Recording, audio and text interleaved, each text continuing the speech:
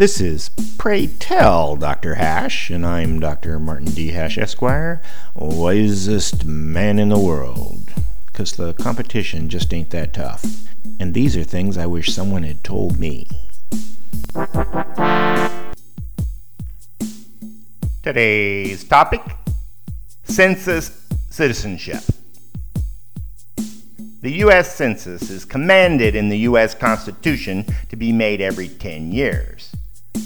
Besides the actuarial interest it generates, it also has political ramification because it determines how the 435 U.S. House representatives are allocated among the states and what identity groups receive government money.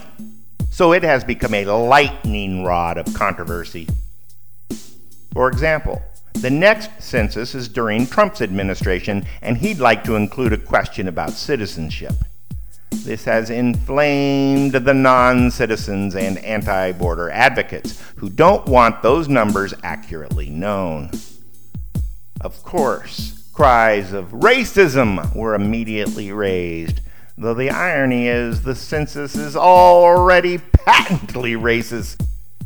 Until 1970, Hispanic, Spanish, Latino were grouped in with white, and still are when ethnicity of our prison population is counted.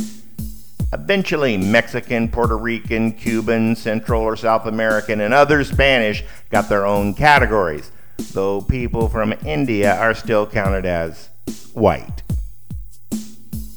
Why race is even a question on a census is debatable, but whether people are citizens or not seems very important since it impacts voters' rights.